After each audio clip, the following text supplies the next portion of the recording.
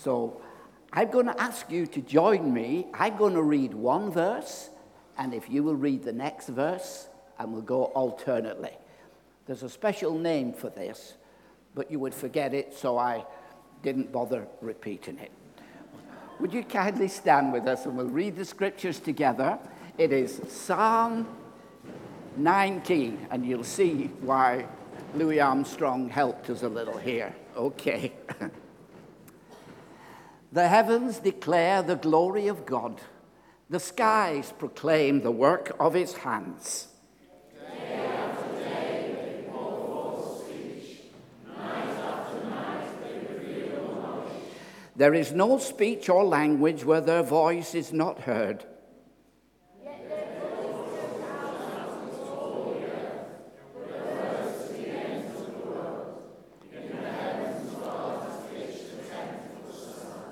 Which is like a bridegroom coming forth from his pavilion, like a champion rejoicing to run his course. He rises at one end of the heavens and makes his circuit to the other. Nothing is deprived of his form. The law of the Lord is perfect, reviving the soul. The statutes of the Lord are trustworthy, making wise the simple.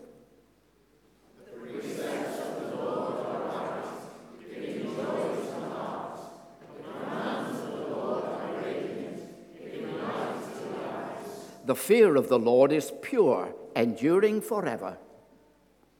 The ordinances of the Lord are sure and altogether righteous. They are more precious than gold, and much more than gold. They are sweeter than honey from the honeycomb. By them is your servant warned, and in keeping them there is great reward.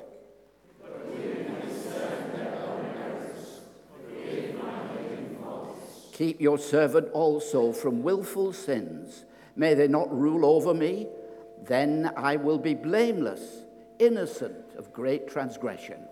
May these words of my mouth and the meditation of my heart be pleasing in your sight, Lord, my rock and my redeemer. Amen. Thank you. Please take your seats. We live in an instant world, don't we? Everything has got to happen now. I must admit I'm not the most patient of people. News happens in one part of the world and we hear it immediately. But it wasn't so long ago when communication was a lot slower than it is now. A couple of generations back, people used to write letters to one another. And you would get a return letter, but it would take a few days to get back to you. Now, we just text one another. I know I've lost my wife several times in Morrison's. And I ring her up. I say, where are you? I'm in aisle whatever. It's instant. But life was a lot slower some time ago. I remember my mother used to say about her father, my grandfather, they had a bus that ran from their village once every hour, on the hour. And his daughters, my mother and the other daughters, would say, look, Dad, the bus is coming, let's run.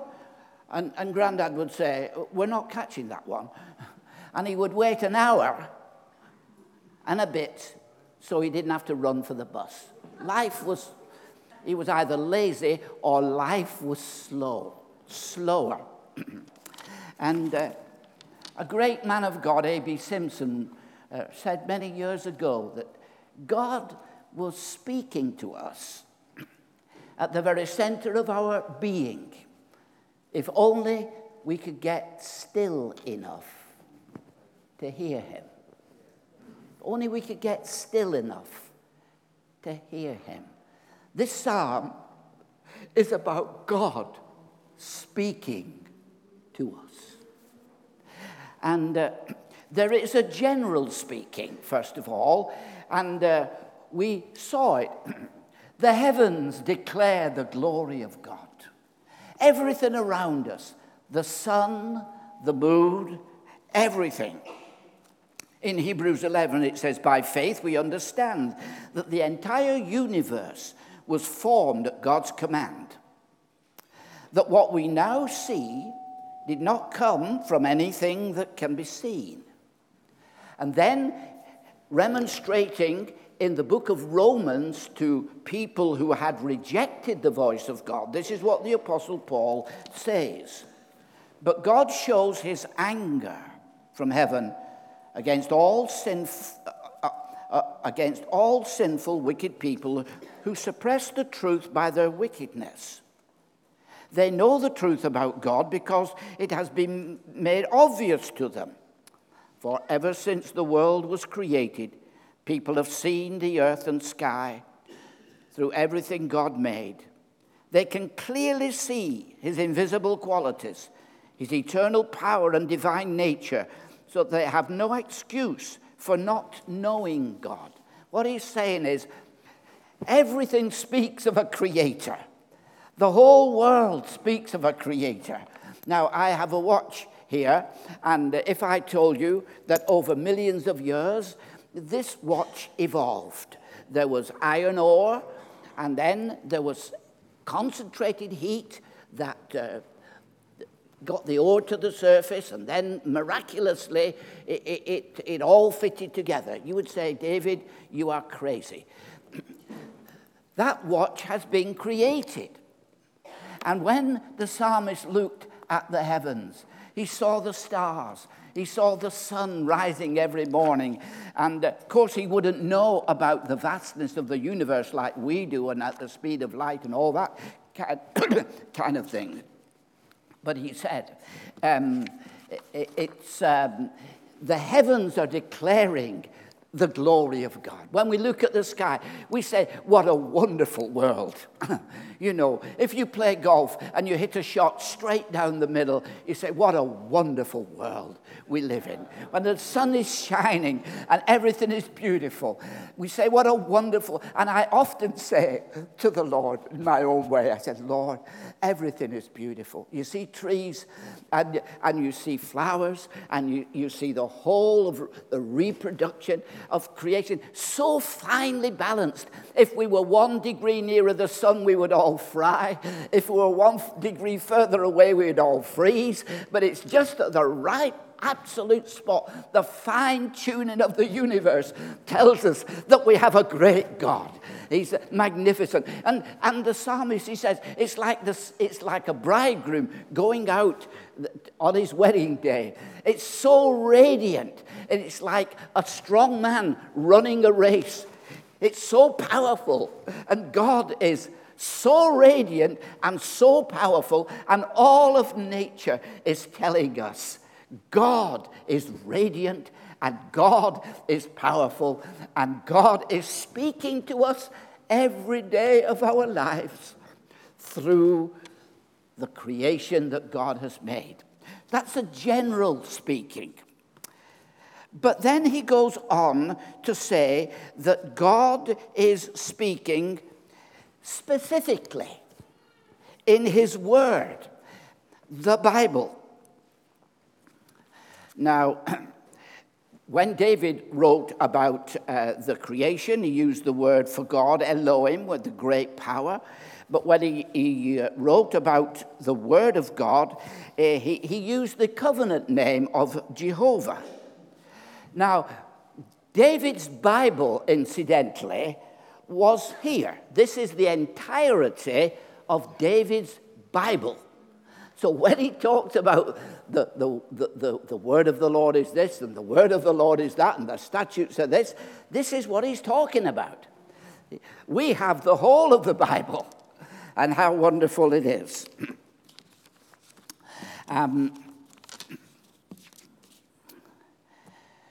Right, what am I up to? His word, the Bible. I'm trying to, because of time, I'm just trying to go. There's two words that describe the Bible, and one is inerrant, and the other is infallible. Inerrant, it means it's without error. And this Bible that we have is without error. People who have no faith recognize that this Bible is accurately translated better than all the other books from antiquity. I went to see the Shrine of the Book in Israel some years ago. And in it, there are the Dead Sea Scrolls. These Dead Sea Scrolls were discovered in, I think it was 1947, by a little Arab boy down in the arid part of Israel. Many of you who've been with us to Israel will have seen the actual cave where these Dead Sea Scrolls, were found. Now, our Bible has been copied and copied and copied over the years. Scribes have wrote it down. When the manuscripts became perished a little, other scribes copied them down and copied them until they've been copied multiple times. But when I was at the Shrine of the Book, I saw a quotation from Isaiah 40. I think, comfort ye my people. You know the one. And it was exactly the same. That one in the Shrine of the Book had never been touched for 2,000 years, but it was exactly the same as those had been copied and copied and copied. So what we have in our hand today is, in its original form, is without error. It is come down from the Lord, and you can be sure that it is God speaking to you through the Scriptures. It is also infallible. It's trustworthy. Now, they use different words in the psalm that we read together. Different words are used as a sort of description of the whole law.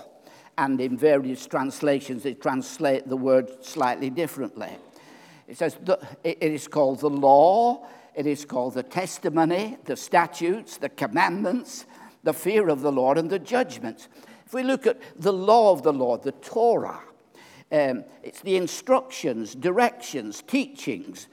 And it comes from the root word to shoot an arrow, like a teacher would like to get a point over. The law of the Lord is perfect. It is complete. Jesus said, there's not one jot or tittle will fail from the law till all be fulfilled. And the law of the Lord is perfect, and it revives your soul. Hallelujah. It reminds me of Psalm 23, where it says, the Lord is my shepherd. I shall not want. He makes me lie down in green pastures. He leads me beside still waters. He restores my soul. There's something wonderful, restorative about the Word of God. I remember in our first church when we were in Hayes, it was a very small church. In fact, only 2 people showed up the week before we came. And they had 5 ministers that had all left the Elim ministry from that church. And then they sent me there. Like a lamb to the slaughter. And we were having a hard time. We got married by then, but we're trying to build a church. And we went north. We hadn't a car in those days, got on the bus, and I just wanted that bus to keep on going. Leeds, Glasgow, Inverness, Greenland. I was happy to settle at the North Pole. Don't go back to Hayes. But then we went to a Saturday night meeting, and a person that I knew from the Assemblies of God minister who was preaching about Elijah. He said Elijah sat down under a juniper tree and he wished for himself to die. I thought, that's just me, yeah. He preached some more, and he preached some more, and I'm feeling better. The more he preached, the better I'm feeling. He's going on, and by the time he finished, the angel came to Elijah and said, Wake up, Elijah. Eat this because you're going on a long journey. You need. So he got up and by the time he'd finished, I was ready to go again. Because the word of the Lord revives the soul. Hallelujah. You feel better. You feel restored and you feel revived. The law of the Lord is perfect and it revives the soul. The testimonies of the Lord, he said, we think of the 10 Commandments. Often it is called the testimony. It makes wise the simple. Now, it's not simple-minded, but it's people who are of a childlike, trusting nature. It makes wise the simple. Now, in the book of Deuteronomy, when Moses read the law again to the children of Israel, he said to them, get to know and remember these words that I'm giving you. Because people around will say what a wise and understanding people you are. I'll read the verse to you. It's from chapter 4. Look, said Moses, I now teach you these decrees and regulations just as the Lord my God commanded me, so that you may obey them in the land you are about to enter and occupy. Obey them completely, and you will display your wisdom and intelligence among the surrounding nations. When they hear all these decrees, they will exclaim, how wise and prudent are the people of this great nation. Wouldn't it be great to say the people that go to that Plymouth Christian Center are wise and understanding? If they are married, they have good marriages. If they have kids, they have good families. If they're in business, they are good businessmen. They are wise businessmen. They know how to do things. If they're employees, they are great employees. They have good common sense. They're not wacky, off-the-wall people. They are wise and understanding people. Why are those people at the Plymouth Christian Center wise and understanding? Well, it's because they're meditating in the law of God and they're putting it into practice. And the wisdom of the Bible is coming into the wisdom of their lives. Hallelujah. I would like that, wouldn't you? Well, maybe not.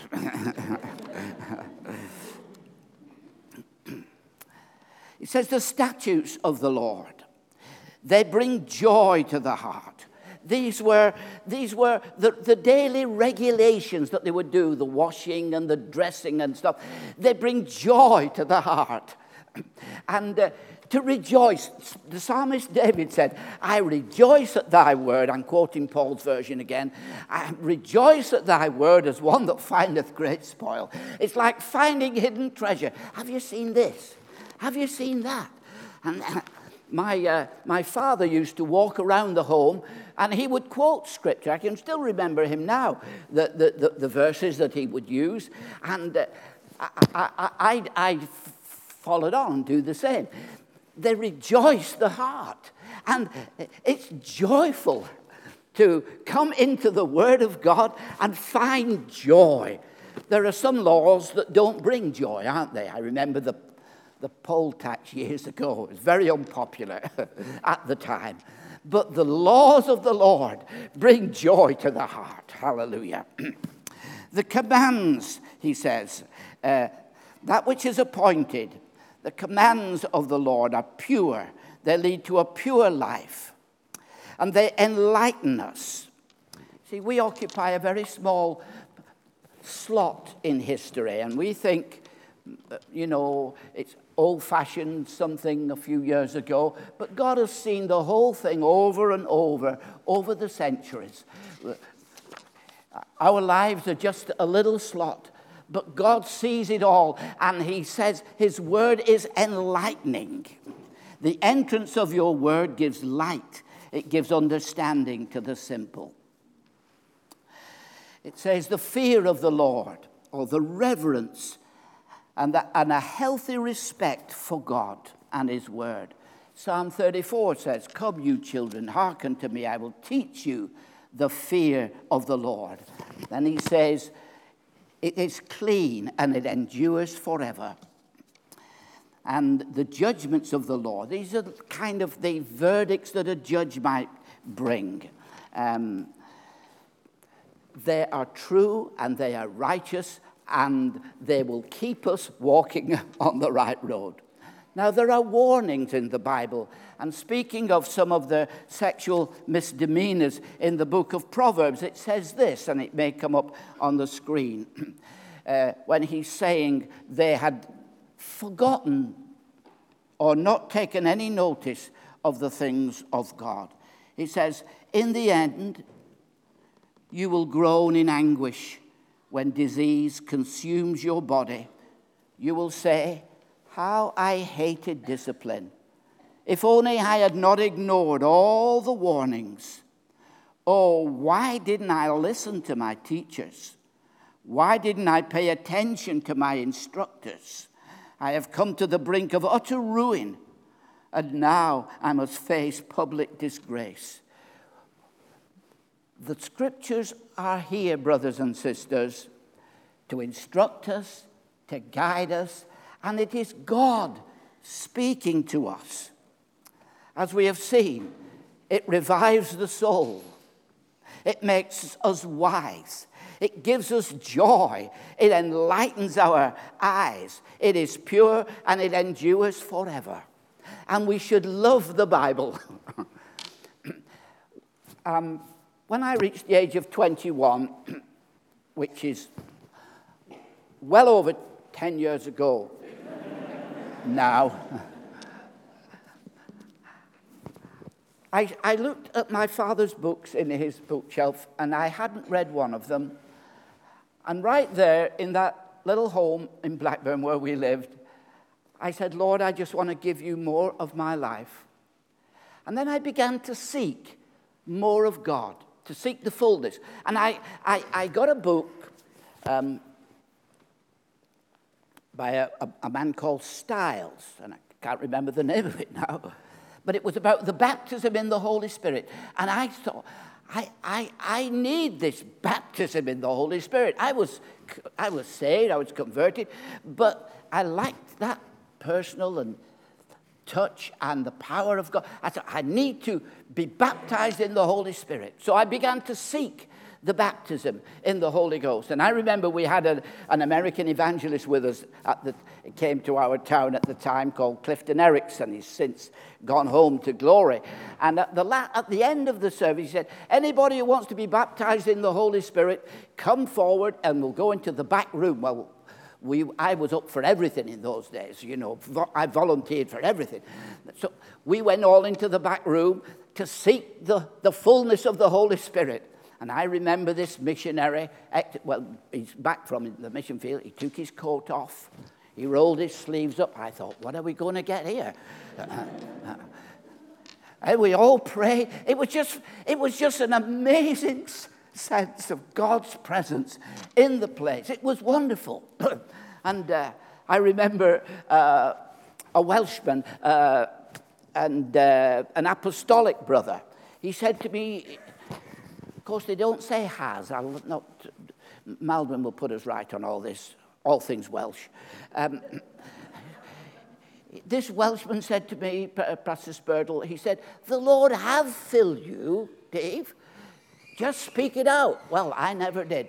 But a few months later, I went to a camp on the Isle of Wight, and the pastor was speaking about being fully committed to Christ. And anybody who wanted to be filled with the Spirit to come forward for prayer. So I went forward for prayer, and a number of the pastors prayed for me. And it was just like the presence of God that I had known as a child. But it was all around me, a real beautiful sense of the presence of God.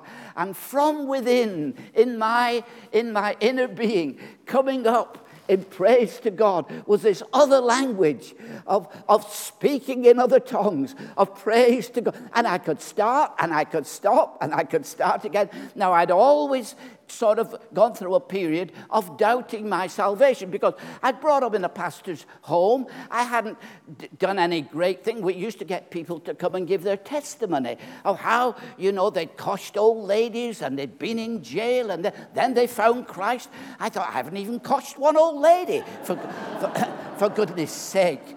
I haven't robbed one bank. So I doubted it. When I would live what I thought was a quite good Christian life, I'd say, yes, I must be a Christian. If I failed on some areas, I'd say, oh, how can you be a Christian? But when I was baptized in the Holy Ghost, hallelujah, I got the deep assurance that I was fully, absolutely born again. Well, I knew I was born again before, but the strong assurance. But what affected me, brothers and sisters, what I'm coming round to in a long-hearted way, is I got a deep love for the Bible. I just love to read the Bible. And I used to travel to work every day. I was what was I? I was a lithographic printing engineer, and I worked in Bolton, where Jeff could to travel about 11 miles. And I put my Bible on the passenger seat, and if the lights were on red, I would just try and get a verse or two. And I got many a honk from behind. And we had an Anglican church just down from our office, and at lunchtime I would go and listen to the organist practicing Bach's cantatas or whatever they were, and I would be reading the word and speaking in tongues because I was wanting to devour it because somehow it was food for me. It was joy for me. It was life for me. The Bible is living. Hallelujah. It is a living thing. And we gain wisdom, and we gain understanding, and we gain joy from the Word. And it's God speaking to us through His Word, the Bible. Now, I want to conclude finally. David, I keep getting off my notes here. David said of the Bible, he said, they are more precious than gold. He said, they're sweeter than honey. He said, I'm warned by them, and there is great reward in keeping them. So God is speaking in nature in a general sense. God is speaking in a specific sense through His holy word, the Bible. And God is speaking in a personal sense through His Son. I want to turn you to Hebrews chapter 1, and this is what it says. God, who at various times and in various ways spoke in time past to the fathers by the prophets, has in these last days spoken to us by His Son, whom He has appointed heir of all things, through whom also He made the worlds, who, being the brightness of His glory and the express image of His person, and upholding all things by the word of His power, when He had by Himself purged our sins, sat down. God has spoken in His Son. I want to turn you for a brief moment to that little hill. It wasn't quite such a little hill, outside the old city of Jerusalem. And if we could turn in our mind to that center cross that we have been thinking about earlier, and we see the Savior dying between two thieves, blood dripping down, just a sight. And He says, God is speaking. What is God saying? What is God saying? If God is speaking in His Son, what is the message? What is He saying? And I think He's saying two things. I think He's saying, first of all, I hate sin. The Bible says, for God made Christ, who never sinned, to be the offering for our sins, so that we could be made right with God through Christ. Sin is an awful thing. Sin damns people's souls to hell. Sin is something that God hates. And we sometimes just are amused by it, aren't we? With people who get away with things. I lied, but I got away with it, you know. And we kind of laugh at things. You know, the wife is having an affair. The husband comes home early. The lover has to go into the wardrobe, and everybody laughs. But God treats it all seriously. Humans, all the sins of the world were dumped on him. All the filth of the world was dumped on him. He was made sin for us. All the people, all the abuse that ever happened, all the injustice that ever happened was dumped on him. All the crimes, all the sexual deviation, all the sins of the world dumped on Jesus. And God judged his Son upon the cross. And when he was made sin for us, the Bible said, Jesus said, "My God, why have you forsaken me?" It was when he was made a sin offering on our behalf. So the message from the cross is that God hates sin and sin must be punished. The second message from the cross is this. Written over it in invisible letters of blood, sweat, and tears are those three wonderful words, I love you. Because the cross speaks to us of the love of God. For God so loved the world that he gave his only begotten Son, that whosoever believes in him should not perish, but have everlasting life. As a hymn writer wrote, could we with ink the oceans fill, or were the skies of parchment made? And every stalk on earth a quill, and every man a scribe by trade. To write the love of God above would drain the oceans dry, nor could the scroll contain the whole, though stretched from sky to sky. Oh, love of God, so wonderful that God loved you, and God loved me, and God is speaking in his Son. He's saying, if you never felt in your whole life that anybody cared, anybody had any respect, anybody loved you, look today at the cross, because God is saying, I love you. God is speaking. God has been speaking through the world's natural phenomenon, as it were, all down the centuries. God is speaking specifically in his word, the Bible. And God is speaking personally in his Son. He's saying, I love you. I want a relationship with you, a reconciliation with you. And I wonder this morning, as we come to a conclusion,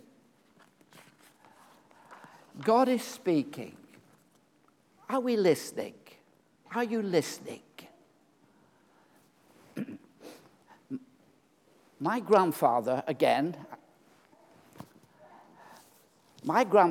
had a most remarkable healing from total deafness. He asked one of his daughters if they could clean some wax out of his ear.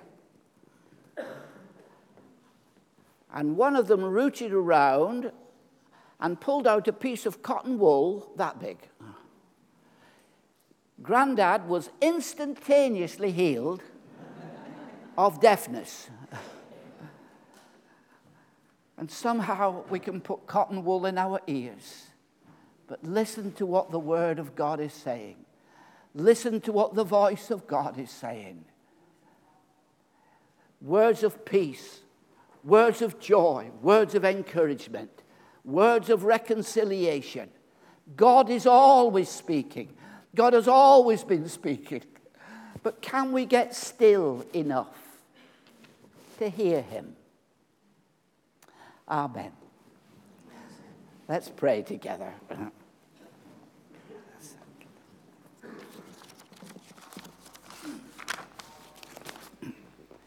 Hallelujah. Father, we bless you.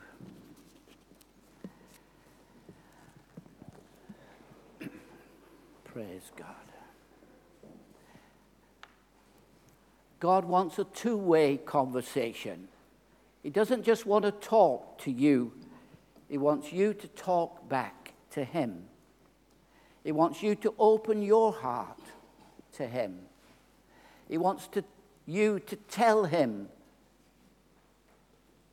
your feelings, your hurts, your hopes and aspirations. He wants a two-way conversation with you. And maybe this morning, and through this series that different speakers have been bringing to us, you want to respond to God. You want to hear his voice. You've heard him speaking to you through his word, the Bible, through the things around us, and now through understanding what the Lord has done for us upon the cross. And this morning, you want to respond and say, Lord, not only am I listening, but I'm responding, and I want to follow you from this moment forward. I'm going to lead you in a prayer. I would like you to say it in your own heart as a response to God. Heaven hears it, and you will be brought into the family of God if you say it sincerely. Here's how it goes. You pray something like this: Dear Heavenly Father, I realize that I have sinned, done things I should not have done, omitted to do things I should have done. I'm sorry, Lord. I repent. I want to turn around. I thank you that Jesus died for all my wrongdoing. I thank you that Jesus offers me forgiveness. And I receive your gift of forgiveness right now in Jesus' name. Amen. Praise God. Now, if that was you this morning, please go to our the girl on the Connect corner. Just give them your name, and we'll